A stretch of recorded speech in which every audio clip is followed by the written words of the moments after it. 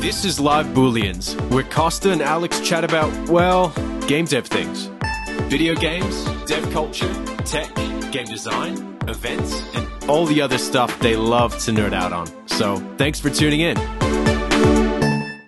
All right, welcome everyone to another episode of Live Booleans, episode 15, as our guest just informed us.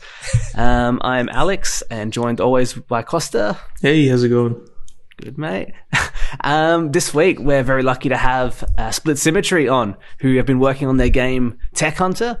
Real fortunate to be joined by, is it the whole team? About half of the team. Half of the team. You guys have been growing. Awesome. Yes, we have. Cool. So instead of, I guess, us introducing it and butchering it, we'll get you guys to go. We'll go around, then we'll introduce ourselves. Starting with yourself, Richard. Sure. My name's Richard. I'm a programmer by trade.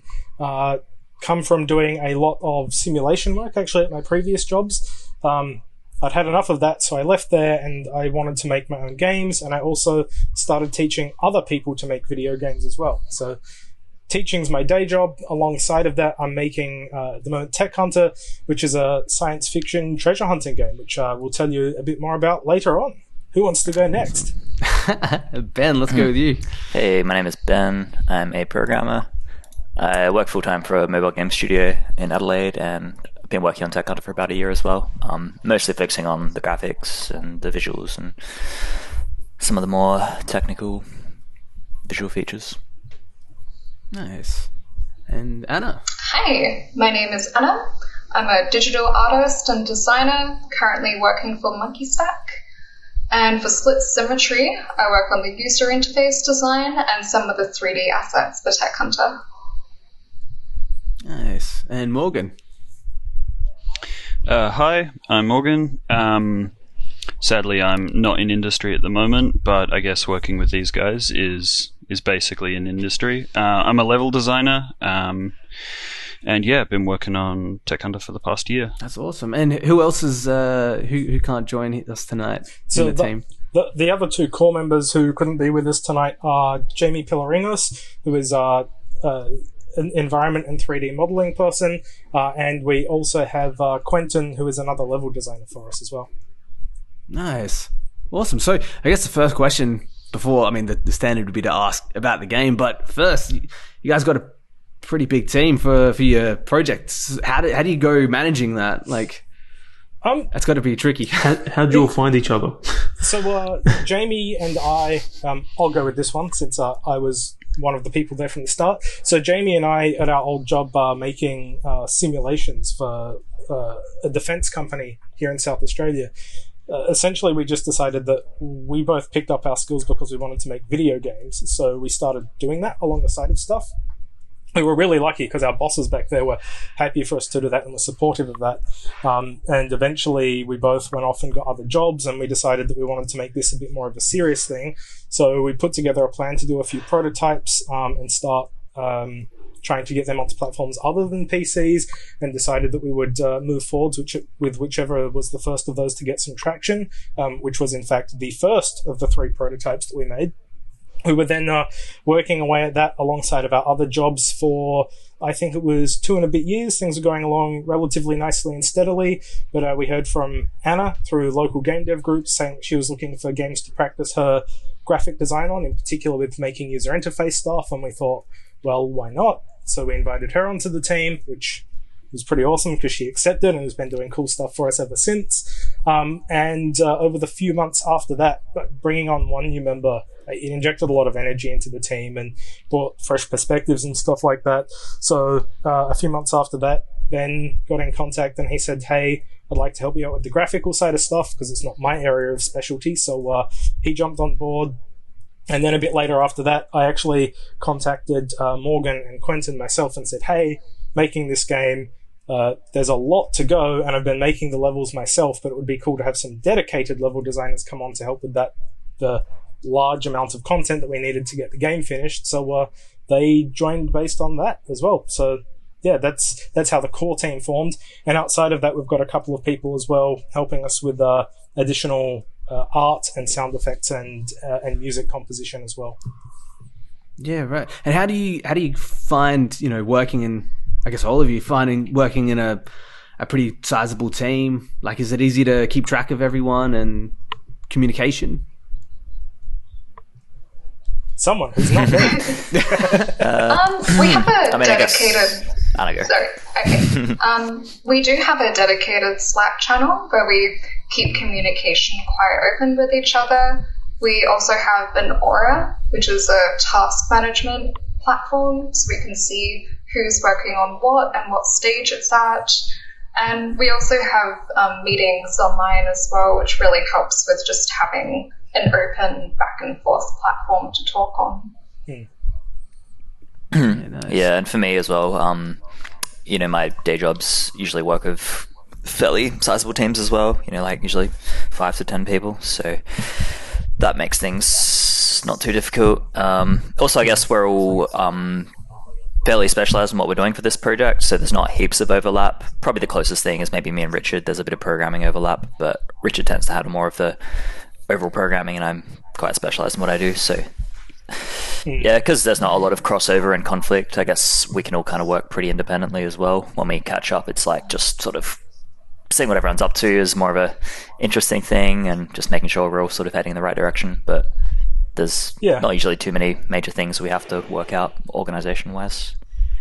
I think for like Quentin and I, particularly doing like level design and working on the design, it's interesting working with this team because, like Ben said, we are all quite specialized, and so like Quentin and I will spend a lot of time talking with Richard and like making sure that all of the design and levels are all going in the the right direction and strengthening the core pillars.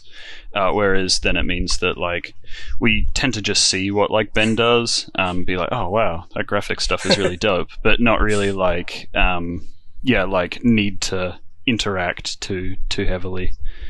So it doesn't really become a bottleneck or anything. There's a real like trust in the team that everyone's in charge of their own areas and you all meet together and show what you have.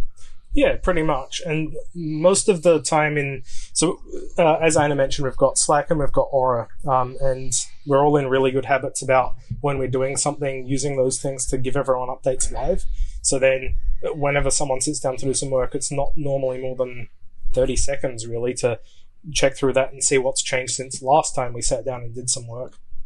And it's also really easy for us to just flag way ahead of time, hey, I'm doing this and this other thing's going to block me eventually or whatnot. So everyone's just really good at staying on top of that and spotting when someone's going to get stuck on something and generally just prioritizing things so that we don't run into bottlenecks too often. It's not perfect, but it is pretty good, so I'm definitely happy. Yeah. Well, I mean, the size that the team's grown in the last, year or so, couple of years, these skills are hard to learn. So, if you're managing, you're doing better than most, let's say. I want to ask a lot more questions on the creative, sort of drive and how you balance all the different work with so many people, how you balance the creative and the technical and all that sort of stuff. But first, probably be best to do a 30-second or a minute pitch on Tech Hunter and the game and finding out what it's about and where you're going absolutely. With it. Richard. So Tech Hunter is a science fiction exploration and treasure hunting game. You're crash landed on a remote alien planet, and you have to use your hover ship and a fleet of drones to recover alien technology, upgrade your vehicles, and escape that planet. So you're a part of an intergalactic expedition, the first one the Earth has sent out to colonize another solar system, and basically your mothership has crash-landed on an alien planet for reasons that you don't really understand at the start of the game. So your job's to go out and solve puzzles, loot stuff, upgrade your technology, figure out what's going on, and then get out of there. Awesome. And the game, for anyone listening, is beautiful. Like... Google it, Facebook it, YouTube it, whatever you got to do. Just have a look at it. It's beautiful. It's been a huge project for these guys. So how much of it is, well, I mean, I guess it's a balance that you have to do where you're leading it technically, because, I mean, a lot of it looks awesome graphically and from that perspective, but then it also really looks awesome from a creative perspective. How do you balance it, and has it changed since the start of the project when it was a smaller team? Yeah, it's changed a lot. So, speaking mostly to the project's early days when it was just myself and Jamie, our first idea was a very linear mission-based game. So you would go into an area, you would have 2 or 3 objectives, you would finish them, and then basically go on to the next level. Back at that time, also we were going to have opposing players or forces who were trying to get the same treasures as well. And essentially what happened to that original creative vision is that as a designer, I couldn't figure out a way to make the game fun if you lost. But we did the rest of the game, and we were taking prototypes to trade shows and stuff like that. And people loved what was there without having other people also trying to snaffle the treasure. So we just kind of left it that way. And we're like, okay, how can we design the rest of the game so that it doesn't need that? So over quite a few trade shows and playtest sessions and stuff like that, we eventually changed it so that the impetus for the player to get the treasure wasn't so much the treasure for the treasure's sake anymore. It was we've now given the player another motivation, and I guess the long-term goal is now escaping the planet rather than just finding that treasure. And you've got other stuff like that crashed mothership that you want to save and stuff like that as well. So the creative vision changed a lot, even though the core activities of the game have always been find treasure, solve puzzles, upgrade stuff. I guess from the technical / graphics side.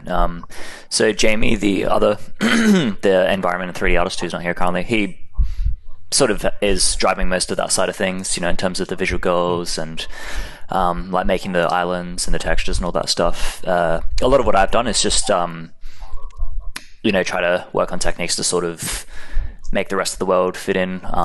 Because at islands you can have big oceans, you can have like big skies and clouds and day and night and all that stuff. So, because the visual goal of the game was more realistic rather than stylized, it fit in quite well with a lot of stuff I've been researching and looking into. So it's basically just been, how can we get this sort of looking as good as possible with the current visual goals, and also keeping that optimized and, allowing for artistic freedom and creativity and Yeah, and it's worth noting, because I remember talking to you recently, Ben, about the sky shader you built. Yeah. And it's incredibly complicated, like the light interacts with the atmosphere and all that stuff. It's like, a huge achievement that you got that working. Yeah, cheers. It's pretty satisfying. Yeah. It looks gorgeous. Hey. It does. It really does. Anna, have you found with these guys as well, like, slotting in with you said it was the UI and everything, so I guess you have this style that's being established that we're going with this, and then you come in and you have to do the UI art. How do you find slotting in there? I feel like Richard and Jamie were very organized with what they were presenting to me when I first met them. So it was easy enough to see how the game was being played, and then how I can shape the user interface around that to best meet the user's needs. So, yeah. Yeah. And you mentioned playtesting, Richard, as being a huge part of, I guess, iterating on the design and that sort of stuff. Is that through, PAX, I know you guys were there, was it 2 years ago? What's the sort of biggest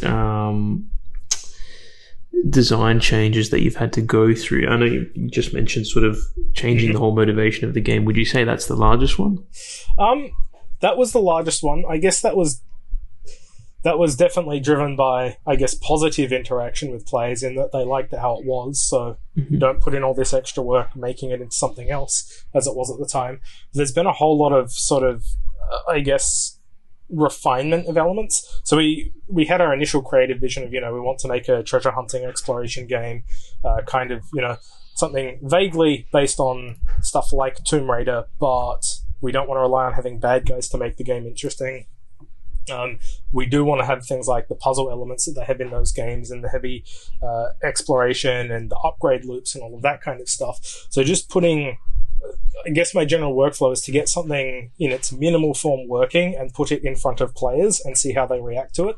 And if they react well, then awesome, keep refining it and putting it in front of people. If they don't react so well, then figure out, like, is it a core design problem? Do they not like the thing? Is the thing okay, but I have implemented it poorly? Does it just need refinement? Have they played other things that have something like what I just did and it's just not up to their expectations? In which case, sometimes we've just gone and done a bunch of research. Okay, so people have compared us to this game unfavorably. That's cool. I like being compared to good things. Now let's see if we can figure out how to be as good at that as these other games. I wouldn't say that we've reached those things because we're a small team and we're commonly getting compared to other things like Subnautica's one, also made by a small team. We've also been compared to Zelda a lot, and No Man's Sky is another one that comes up a heck of a lot because of the science fiction aspects and stuff like that. I'm rambling. Back to the question. So the idea for me is just, with all of that playtesting stuff, get something in front of people and then figure out the next steps from there, so that the refinement process is driven by people playing the game rather than by me in my own head thinking, this would be cool, let's just type some code. It's a very programmer mentality. Like, get a prototype in, get it in front of people as quick as you can. Where, like, I guess if you come from the art perspective, you're like, no one looks at this until it's done. I don't care how long it takes. Yeah, that's actually one thing I tried to get out of my system, like before Tech Hunter, but fairly early on in my career. Like, I had a game ages ago now called Master Thief, where I applied to go to a trade show, but I hadn't made a game yet. And it was a week out from the game.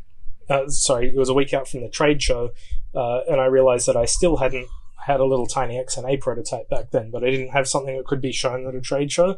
So I gave myself one weekend to make the game function, and then the weeknights that were work nights that led up to the show, I was just doing presentation and polish work. So I had a little tiny game, but because it was entirely driven by what do I think players will think when they see this, and looking at it from a presentation perspective and trying to keep the game itself as simple as possible.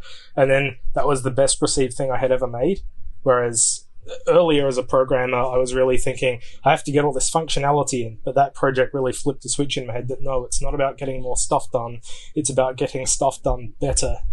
And yeah, it kind of just started from there. And it's an attitude that's worked well for me since, I think. Yeah, 100%. Like, just that iteration, that get something in, get feedback. Yeah. That's a really valuable skill for any game devs listening out there to pick up on. Absolutely. What's it like for all of you to basically be balancing two different things, or maybe more than two different things? And how does that motivate or demotivate you, when it comes to working on those different things? What are the two things? So say, you work for a mobile game studio, then you work on split symmetry, say on the side or after hours, or I'm not sure what the split is, but no pun intended.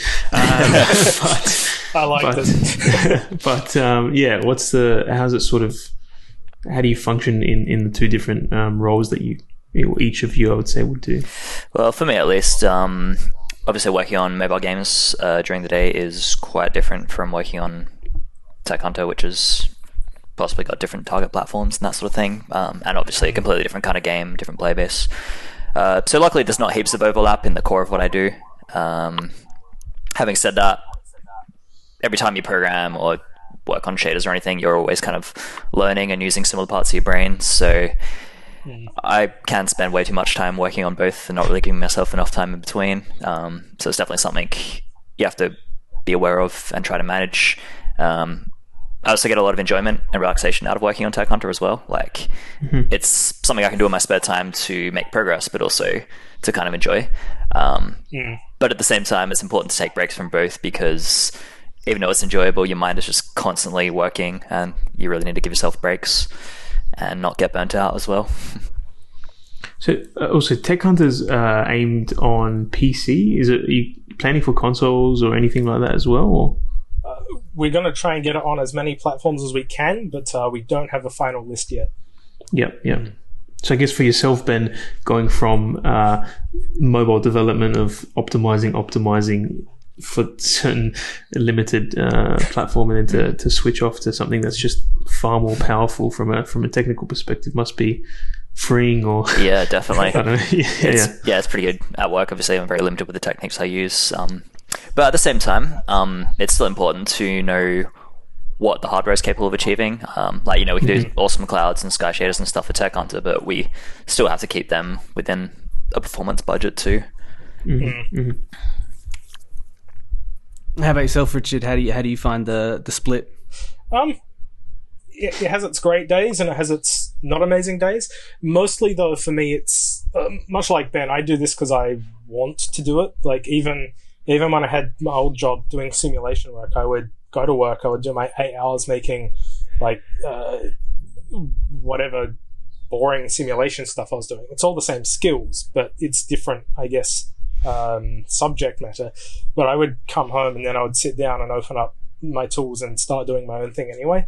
So it was really just to me, it's kind of a bit of a creative outlet that I want to be making stuff, but I want to be making my own stuff as well as other people's stuff that, pays the bills and fills in the day job requirements. So yeah, it scratches a creative itch that I haven't found another outlet for, I guess, is the answer to that. Yeah, nice. And how long has Tech Hunter been in development for? I can't remember exactly when we started, but it's roughly 5 years now. Okay, yeah. So has there been, obviously, the answer would be yes. There'd be techniques in there that you had at the start that now that you're doing, like, has your pipeline changed? Has the techniques you use changed? The hardware? Yes. Yeah, absolutely. So the hardware, the targets at least haven't changed much at all since the start, because we want to make the game fairly accessible to as many people as we can. So we've had goals from the start, and I think we've done a relatively good job of sticking to them. Like, the game won't run on a potato, but it will run on pretty modest hardware. So we're pretty pleased there.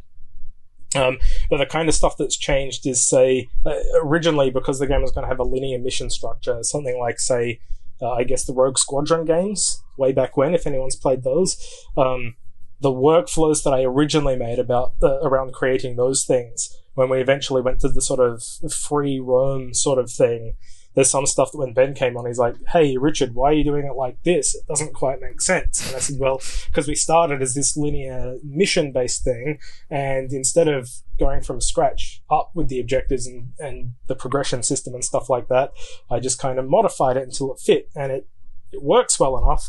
So my general rule there has been, I'll have a go at modifying something 3 times, and as soon as the third modification isn't enough because we've made too many design changes, then I'll go back and scrap it and make a new thing that's bespoke. But surprisingly, a lot of the game has actually, like, a lot of the original code is still there because it was written reasonably flexibly in the first place, and we haven't actually had to change it that much since. So yeah, a few things have been literally gutted and redone over the sort of probably about a year ago. Most of that stuff happened just as Morgan and Quentin came on board. But yeah, a lot of it's also still, I wouldn't say original, but from the first couple of years of development when we were doing really heavy prototype-driven stuff. Yeah, right. From a level perspective, I noticed, like, the setting of Tech Hunter, you got these vast, huge landscapes. What are you guys doing to make them sort of, lively and keep players engaged as they're traversing these huge, vast landscapes? Lots of decorations. I mean, it depends. Lots of the islands are still being worked out. The shapes are sort of there, but figuring out what sort of like biomes and textures, and some of them might have quite a bit of foliage, but we don't want all of them to be like Horizon Zero Dawn, so some will be a bit more like the one people probably seen at PAX and stuff is a bit more, rocks and sand and stuff like that. I guess one thing is the ship can fly fairly fast. Yes. So the player doesn't necessarily need to like crawl over every like meter of terrain and look at every little thing. That would take a long time. Yeah. Yeah. I think it's something we're still working out as we go along as well, as we sort of develop the tools and techniques to sort of populate the islands. Yeah. Even from a technical perspective, that would be such a huge thing to work on, and to be able to have that seamlessness between the huge environments as well. Yeah, it's definitely pretty technically challenging. Especially with Unity, there's not really good built-in tools for that. And it's a bit difficult to find something that fits all use cases on the asset store as well. So, but luckily there are other non-Unity games, like AAA games like Horizon Zero Dawn, who have put technical documents on how they handle large amounts of, detail and foliage and that sort of thing. So we can sort of try to follow in their footsteps. Yeah. And Morgan, just to carry on from that, as you doing the level design, how have you worked on a puzzle, like a game that's based on levels with puzzles, or is this the first one? And like, how do you go about doing it? Really, like, sounds intimidating. Yeah, it's been quite a challenge because no, I haven't explicitly come from like making puzzles. Previous to this, Quentin and I were working together on a game that was centered around like puzzles and exploration, and that's something that we had talked about with Richard for quite a while, and so that's how like the overlap was there. But Tech Hunter is quite large in terms of its mechanics and how they all interact.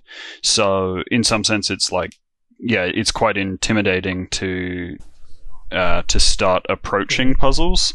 But we tend to come from an idea of like trying to make things based on like the unique interactions you can have between mechanics. So there's just trying to think of a good example, but you just it's getting the ideas down first, and then finding ways that you can add a twist to it is particularly like how we've tried to do it. So you spend a bit of time going, well, this is how the player expects it to be done. How can we flip that on its head, and then give them something that they have to really like sit and think about to come up with a solution for. But yeah, are the levels laid out like where you know the solution from the start, or do you create a puzzle that you're like, oh crap, now I have to solve this so other people can solve it? It's a bit, I would say it's 50-50. It's sometimes it's literally just I think this would be cool. Let's see like how I can push this. And then you work on it, and by the end you've got this really unique puzzle that you wouldn't have come up with. And other times I will sit there and write out plans and figure out the exact way that it's all going to interact. But when you do that, sometimes that also doesn't end up working out just due to like how all the mechanics work, or what the player can see, or what the player can keep a track of. So it's a bit of a 50-50 in terms of just like, sometimes you ad-lib, sometimes you plan it all out. But at the end of the day, you just try to come up with as many interesting puzzles for people as possible. Yeah, nice. And is there a lot of crossover with the user interface stuff when it comes to puzzles, or is it just sort of... And I mean, again, I haven't seen too much gameplay from Tech Hunter, but is it a dynamic UI that changes with the puzzles, or is it environment based, and how does that cross over with your work as well? I'd say the user interface in Tech Hunter, it's more so showing the abilities that the player can use. So it doesn't really interact with the environment. But we were looking into something like perhaps if the player is in front of an object and they can use a specific ability on it, maybe that part of the user interface will glow, just bring the player's attention that they can perform this action. I hope that answers the question. I guess that side of things was still a bit of a work in progress as well. Yeah, definitely. As all the games are. Yeah. How has I know Split Symmetry is a recipient of the SA Games Innovation Fund Round 2. How has that been, and how has that like helped Split Symmetry progress Tech Hunter, and has it made a big impact on the workflow and that sort of stuff? Yeah, so the main thing that we've been using that for is to hire in other specialties that we don't have. Like, all of the sound in the game so far, with the exception of the music in the latest demo, is all stuff that we've like bought off the internet and just chucked in there ourselves so that players, when testing, have some feedback. So one of the things that we're doing with a chunk of that money is getting someone who actually knows about sound to have a look at our game and make it sound nice. So that's a part of it. Just due to the nature of the fact that we're working on the game part-time, we wanted to get a bit more art done than we were managing to do amongst ourselves. So some of it's getting spent on that. And then a bunch of other stuff is being spent on things like localization and voice acting and stuff like that, which, well, again, the placeholder voice acting is from us or people that we know, but long-term, that's something we'll probably eventually want to change. Not necessarily in that we don't want to keep... So I've actually had a friend who is a theatre actor doing a bunch of voice acting, so we're not necessarily wanting to get rid of that, but we're thinking about expanding the cast slightly to help give the players contrast between different types of messages, so helping out with stuff like that. And then, of course, when the game is in other languages, like, well, none of us speak those other languages, so getting assistance with that's really important too. Basically, not only do we want to get the game out to as many people on different platforms, we want to be able to support different languages and stuff as well. And are you looking at self-publishing for this, or are you looking at approaching publishers? We were originally looking at self-publishing, but that's something that we're rethinking, so we'll get back to you on that one. Nice. Nice. And when's the hopeful window for release? Not sure on that one yet.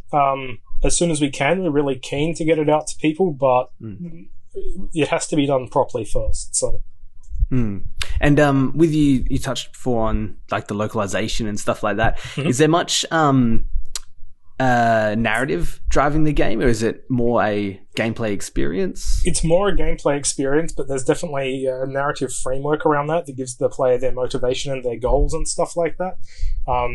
And there is a little bit of narrative that threads through the game, so getting that stuff right is also pretty important. Yeah, nice.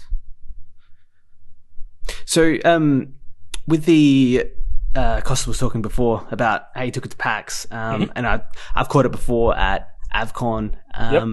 Has there been a through line through every time you've shown it? People have been like, say, they've been drawn to something that you hadn't expected, or like, has the reception always been like, you know, pretty much like, have people played it the way you expect them to, or have you found things just from showing other people? A bit of both from my experience. I'll let the others answer this one as well, but a particularly good moment for me, last time we were at PAX, a lady came over, sat down, played the game, and she got to like the reveal moment at the end of the demo, and she just put down the controller, said, "Oh my god, that was amazing, when can I buy it?" And I'm like, hey. That is what I want to see in someone who plays my game. She didn't realize that she was 10 seconds from when the game went dark and kicked her off, but like, she had that obviously the experience worked really, really well for her, and that was a cool moment for me as well, because that was about 3 months after our previous playtesting experience. So we had a bunch of things that we had identified at AvCon a few months beforehand. So I had this list of like, I want to improve this thing, this bit isn't quite working, and so on. So I basically went home, put my head down, and with the rest of the team we were working through that and a bunch of other stuff. So yeah, there have been some through lines of things that like, we're refining this thing and we need to just get it updated and in front of people and see if it works. Another one of my favorite examples of that actually comes from AvCon. We took the game and people were getting stuck at a particular point because they were tapping a button instead of holding it, so it wasn't doing what they expected. And Anna said, "I think we should get the word hold and just write it in a different color." So that night I went home and I changed the color of that one word in the pop-up that appears. It was really ugly, but it stood out. And I bought a fresh build to the show the next day, and no one got stuck there anymore. So that was like, I like, to me, when I'm at work, that's a really good example for my students of when you're testing stuff with people, little things can make huge differences. And unless you're observing and measuring, you actually don't know how people are going to respond to your game. But if you start paying attention to those things, like in minute detail, then yes, things like I changed the color of one word and people stopped getting stuck. And that's, as a creative person, that's really cool and rewarding as well. Even though it's kind of paint by numbers, measure and tweak and do it again. But it's cool. Yeah. That's a good example, actually, of problem solving across different disciplines. To have, say Anna have the input from a user interface design perspective, whereas you might have been looking at it from a completely logical perspective. It's like the hold is there. Why don't they know how to do it? Yeah. Oh, I could talk a lot about tutorials, but I won't. We've been going through that at the moment with Rooftop. Yep. Because we've had the Steam Festival recently, and like there's like no metrics we can use. Like, when you're at a convention, you can follow people's eyes and talk to them and stuff like that. From a demo, and from a Steam demo, all you have is playtime. Really, is like, oh, when have they stopped playing? What part did they stop at, and try and figure it out from there? Yep. Yeah, but how about the rest of the team? Have you guys found stuff that you presented it to at PAX, AvCon, or something like that, where you were like, I'm pretty sure of this, and then something you were surprised when someone else picked it up? For me personally, when we were at PAX last was just after I joined the team, so none of the sort of major stuff I've worked on was in the game at that point, so I basically just got to watch and see how people reacted to what everyone else has done. I think one interesting thing is you can't really take every bit of feedback exactly the same, because your game's not going to be for everyone. You kind of have to know, is this going to be the right sort of game for this person, or is this person looking for something completely different? And you want to figure out what's going to help your game to be as good as it can, rather than a game that someone might enjoy even though they're not really who you're targeting.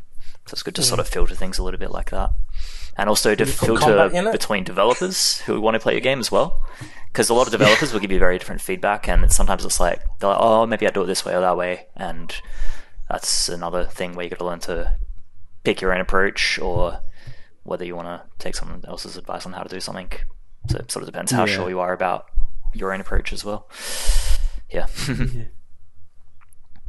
Have you guys found they're not having the festivals and the playtests for the last year and a bit, because Split Symmetry is a staple pretty much at the AvCons and stuff like that, and I mean, hopefully end of this year we'll have some stuff, but they've been holding up without the conventions. It's certainly been strange, considering that, so I joined at the end of 2019.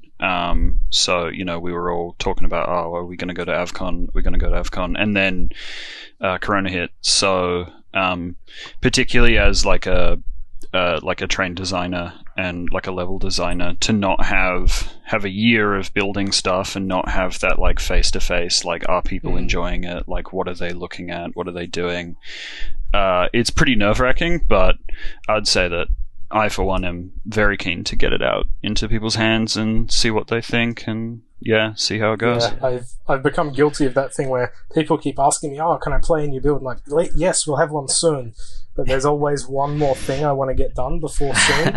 And I personally found having stuff like AvCon and PAX was a really good way of breaking that mental trap, because AvCon ain't moving because there's one more thing I want to get done, so I have to draw that line in the sand, I'm stopping here, polishing that stuff, and we're going to the show. Yeah. It tends to be the trend as well. It tends to be the trend with game companies, they'll wait for an E3, and then they'll just pack on all the effort and that sort of stuff to that one event, and then after that you can change the entire game, but you've had something that people have played and tried out, and they get feedback from that. Yep. The other thing that I used to do a lot of, mostly in the first 2 years, was holding playtest sessions, and it's just something I got out of the habit of, which is silly. I should get back in the habit. But are these just small playtest sessions with your friends, or are they public things? A bit of both. So we still do get friends to play it whenever we can. It's just that we're running out of friends who haven't played it much yet. But the other stuff are along with Chris Johnson, I used to help run, by which I just mean look after venues for the Adelaide Game Dev testing event that ran every couple of months. But I guess we both got really busy, so we've just been doing less of that. But yeah, should get back into it because it's really, really useful.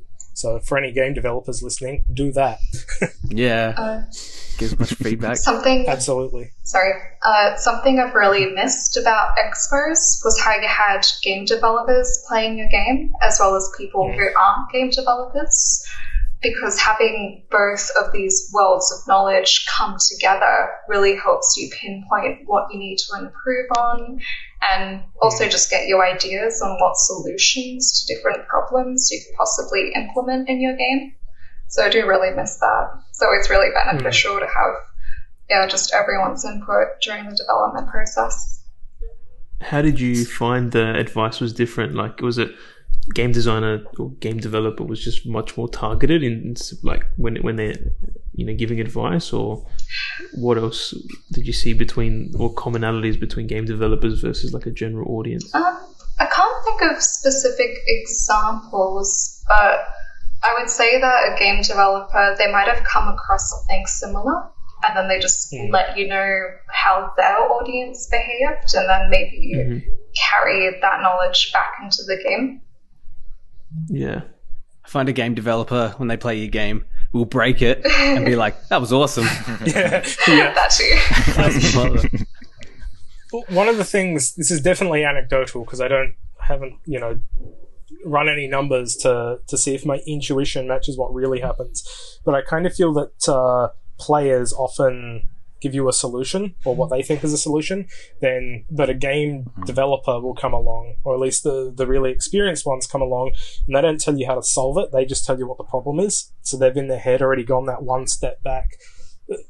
Just like a player, they probably thought, these people should blah, but they know that, because they've designed lots of games themselves, I guess, they know that what they think is a solution doesn't necessarily fit with the rest of what we've done or what we're doing. So that's one potential difference. That being said, I have zero problem with players saying, hey, you should do X, because often it's thought-provoking, but also as designers, we can still think through that. Okay, why is this person suggesting we do this thing? So what's the underlying cause that they think something should change? Yeah. And it's just like, even if it's like negative, not negative, but like as you said, you should change this or you should add this.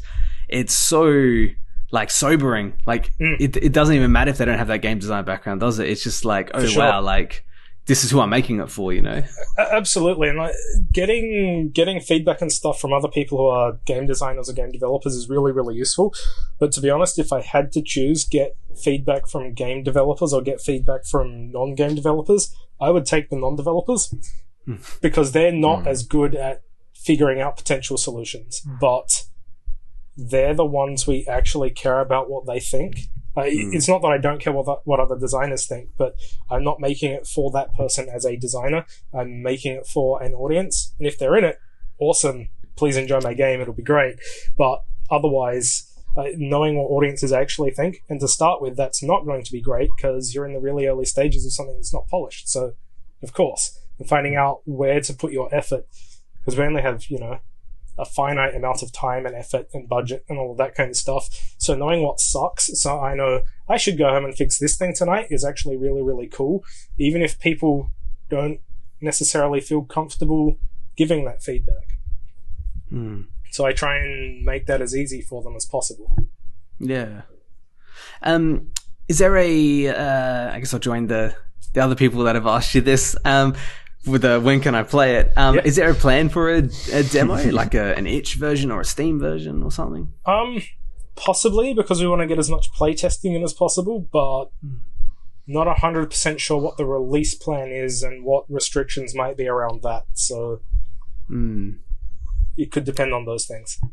Yeah. There will definitely be a lot of closed playtesting though, so yeah. We'll let you know. Yeah, no, that's good. No, we definitely need some kind of local playtesting. Costa's been talking about that, haven't you? You've been wanting that for a while. Yeah. So there needs to be some sort of like, I mean, I'm only been in this industry for a short while, so I've never really experienced the shared playtesting or, having a session where different developers come along and show off what they're working on and get other people to try it out or the public to try it out. So definitely need some like regular events where you can experiment more often as a game developer and just get random ideas tested by people who are also playing games. So definitely needs to be something. I know a lot of people are busy, but for sure it would be cool to see that happen. Absolutely, we should get in touch with Game Plus and see if they'll let us use their room. Yeah. Sure. Basically become the hub. Heck yeah. I mean, well, I guess we're lucky that we have 4 local developers in a chat at the same time. So it'd be great to hear from each of you basically how you saw the like local industry when you started, how you're seeing it now, and like where is there to go. That's something we always like to ask people. But where Adelaide's a small games community, but what can we learn from the big players? Where can it improve? Yeah. Start with you, Richard. Sure. So when I started, which is a long time ago now, the local industry was basically Ratbag and one other small indie studio. And then Ratbag got bought by an overseas publisher. I can't remember who it was, who a short while later just told everyone, go home, you don't have jobs anymore. Oh. So for me, like when I started, the industry it wasn't non-existent, but there wasn't much there, and there wasn't a lot in the way of connections and stuff. So the stuff like Avcon and the Indie Games Room was a really, really great sort of, I guess, original locus of growth in my experience. There was stuff before that. But I think, so a friend of mine, Ben Kilsby, started the Indie Games Room, and I think it went 8 developers and then 12 developers and then 20, 48, 70, and then it dropped off a little bit again. But that was really, really cool, just being a part of that and taking a game there every year and just putting it in front of random people, but not just taking the game, also seeing all of the new people that every time I went, there were new faces, and that was really, really cool. So I guess for me, one of the really cool things about the stuff that's going on now, stuff like Foxy becoming more established and Mighty Kingdom growing as fast as they have, and a few big players coming into town now, possibly thanks to stuff like the government grants and rebates and stuff that are going off. I think it's really good to see that growth trajectory keep going, and we used to have a lot of groundswell in sort of like hobbyists, for want of a better description, but people who were doing it because they loved it, whereas now we're also getting a bit of commercial traction as well, and I really like that because it gives the people who are doing the hobby level stuff opportunities if they want to turn it into more than just a hobby. And that's basically what I would like to see, an industry grow around the fact that people love doing that work, as opposed to just growing around the fact that people are getting paychecks. How about you, Ben?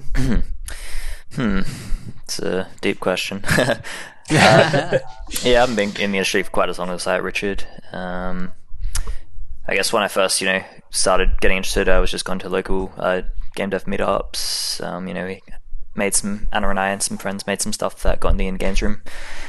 Then at some point, managed to get hired by one of the companies. I guess like back when I started, I wasn't really even sure, what kind of like opportunities were here in Adelaide, but there's quite a few and have been for a while, which is really cool.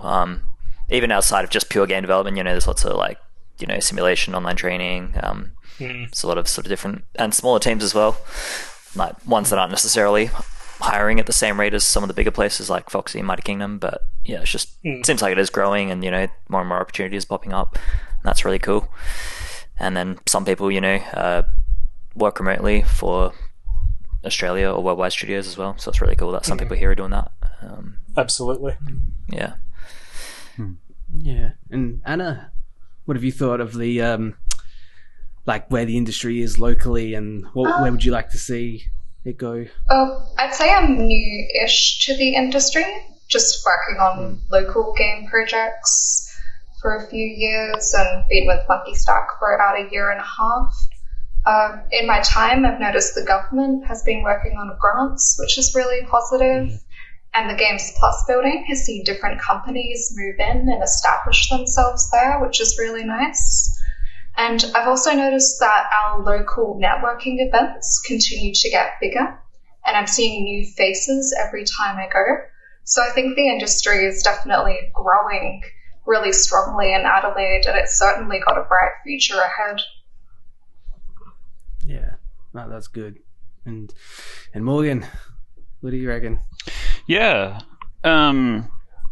Yeah, as well, I haven't been in the industry for quite as long as Richard. But when I started trying to get in, yeah, it was pretty reasonable in size. I feel like it's only gotten bigger from things like AIE and the other the other game teaching courses that are going around, and I think that that's been hugely positive in that there's just a lot more just people getting into it, and there's more ideas being flung around. I think it would be it's one of those things where I've always thought it'd be really awesome to see some AAA studios open back up, and I mean Mighty Kingdom and Monkey Stack are basically and Foxy, are basically AAA studios at this point. But it'd be really awesome to see some big heavy hitters open up in Adelaide, and that's always been a dream of mine to be a part of something like that in Adelaide. So I guess that would be my hope for the future, is to get this real mix of indie games and AAA, and get that even some of that in the middle, where you've got indies that are transitioning out of being indie into being I don't know, 20 people teams and stuff like that, making heavy hitter games. But yeah, it's an interesting beast, the indie arts. Because I'd say indie games, but I mean, it crosses over to film and everything like that, where it's the through line, I guess, with everything that you guys all said, was that it's community. That's a huge driving factor in all of this, and you don't get that from the quote standard 9 to 5 sort of things. You don't work at I don't know, some cliche tax accountant business and then go, we need to grow the accountant community in Adelaide, I reckon do you reckon it's maybe because it's so passion driven? We're so used to, when we were doing this in school or something, you come home and you want to keep working on this stuff, that it becomes a part of your life, and then you just meet these people who it's part of their lives. Yeah, absolutely. It's been because you guys said, you haven't been in the industry very long, but I know all your faces. You've been going to all the events and stuff like that, and that's the bonus as well. Is if Adelaide's going to grow as an industry, if you have these recurring faces, you'll become pillars, of the industry. I mean, Richard, you're already there. You're a lecturer, so you already got the people looking up to you. I'm flattered. Thank you. Nah, same to all of you. I think that's what Costa and I have found, through this, and Anna, you said it's a bright future ahead with all of this stuff. Mm-hmm. It's definitely, it's changing. We always like to finish this up with the interesting dev story, which, as we said, artists, they're going to have some kind of, or programmers as well, sorry, they're always going to have some kind of last minute convention build, or, some kind of, is there any standout moments for any of you from Tech Hunter? Or alternatively, a piece of advice for game developers who don't have any wacky stories. I think every time we've gone to a trade show, we've been reasonably well organized. I remember once before AvCon being up at 2 a.m. finishing a build, but that, I think, is the craziest we've had, and that's not that crazy compared to a lot of other teams, and certainly some of the previous work I've done. I have pulled all-nighters back when I was less experienced.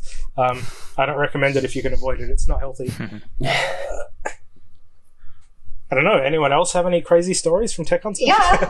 Or as Costa said, advice. I remember at PAX, I think it was 2 years ago, we had a laptop running the game and it overheated. And yet we still had people come to our booth and take our business cards. Oh, nice. It was great. It's even though they couldn't play it. Yeah. We got it back up awesome. pretty quickly, but it was nice to see people still engage with us. Yeah, that's true. I mean, I can think of two reasonably simple advice things. No matter how much you love, what you're doing, whether it's, hobby project or something serious, it's always make sure to give yourself mental breaks, no matter how much you enjoy it. Absolutely. And this might be more Unity specific, but if you're making a longer term, complicated project, don't rely on the asset store too much. You're going to have to make so much stuff work together, and at some point or another, you're going to have to heavily convert or just write stuff yourself. Yep, and I definitely agree with that. And it's not necessarily that the stuff up there is not good. It's that I've seen a lot of people on their forums and such get upset at Unity that they haven't done this thing. It would be useful to all these games. But what a lot of people, especially at the entry level, don't realize is that it would be useful for all of those games, but they all need it to be slightly different, which is why there's not one-size-fits-all solution. But yeah, I guess my piece of advice, if I was to live with one, would be... we talk about game development and stuff, but as I mentioned before, my professional background before this was simulation development mostly. It's mostly the same skills. It's the same kind of work. It usually pays better as well, depending on your position. But if you're passionate about video games, don't limit yourself to jobs or opportunities or whatever that are entertainment related. That stuff's really, really cool, but there's a whole bunch of other stuff that we can apply our skills to that give all sorts of different value to the world, but also then give us different opportunities. We can get our feet in the door with stuff other than video games that later on could become a career in video games, but it might still... For me, early on, I was passionate about programming, and that turned into a game development thing. But early on, my job as a simulation developer was really, really awesome because I still got to do 90% of the same stuff. And a lot of I made products for people in various different countries in the world. I work with all sorts of different people with different backgrounds around the world, and I worked there with a really awesome team that was basically identical to a game development team. We were just doing different stuff. It was still awesome. So if you want to get into game dev, don't be blinded or blinkered just to games. Think about anything similar. Nice. Piece of advice that I would give, and something that I think I spend a lot of time trying, like I'm constantly learning myself, is just learn to take feedback, all feedback, whether it's negative or not. It's just so helpful to be able to detach yourself from your emotions and just like look at why people are telling you the stuff they're saying, and yeah, just really delve into that so that you can make your game better. Yeah, nice. All right, guys. Where can people find you? Where can they, Tech Hunter, your own, if people want to reach out for help or they want to play the game eventually, where can they find you? Starting at our website, splitsymmetry.com. That's got links to our socials where you can contact us by message and stuff like that. So yeah, if you're interested in learning more about the game, or if you want to be a playtester or anything like that, then look us up on our website, Facebook, Twitter, Instagram, drop us a line and let us know. We'd like to hear from you. Awesome. Well, thanks so much, guys, for joining us. Ollie, it's incredibly lucky they could all join us. This is our biggest podcast, yeah. Yeah. That's going on the website. But yeah, thank you so much. Keen to see how you guys go and catch up with you guys. Oh, that reminds me. For the Adelaide game developers out there, Unwind is coming back. March... I want to say 13th. I think it's 13th. First? What? Huh? It's not March the 1st. First. Oh, first. Yeah, March 1st. So, Tom just yelled out from the other side of the room. Thank you, Tom. Shout out to Tom Meekin. Yeah, awesome. So get your tickets. Hope you guys all come. And yeah, thanks heaps, guys. Thanks for joining us. Sounds great. Thanks very much for hosting. Thanks for having us. Awesome. Thank you. Bye, everyone. See ya. Cheers. Bye. See ya. Bye.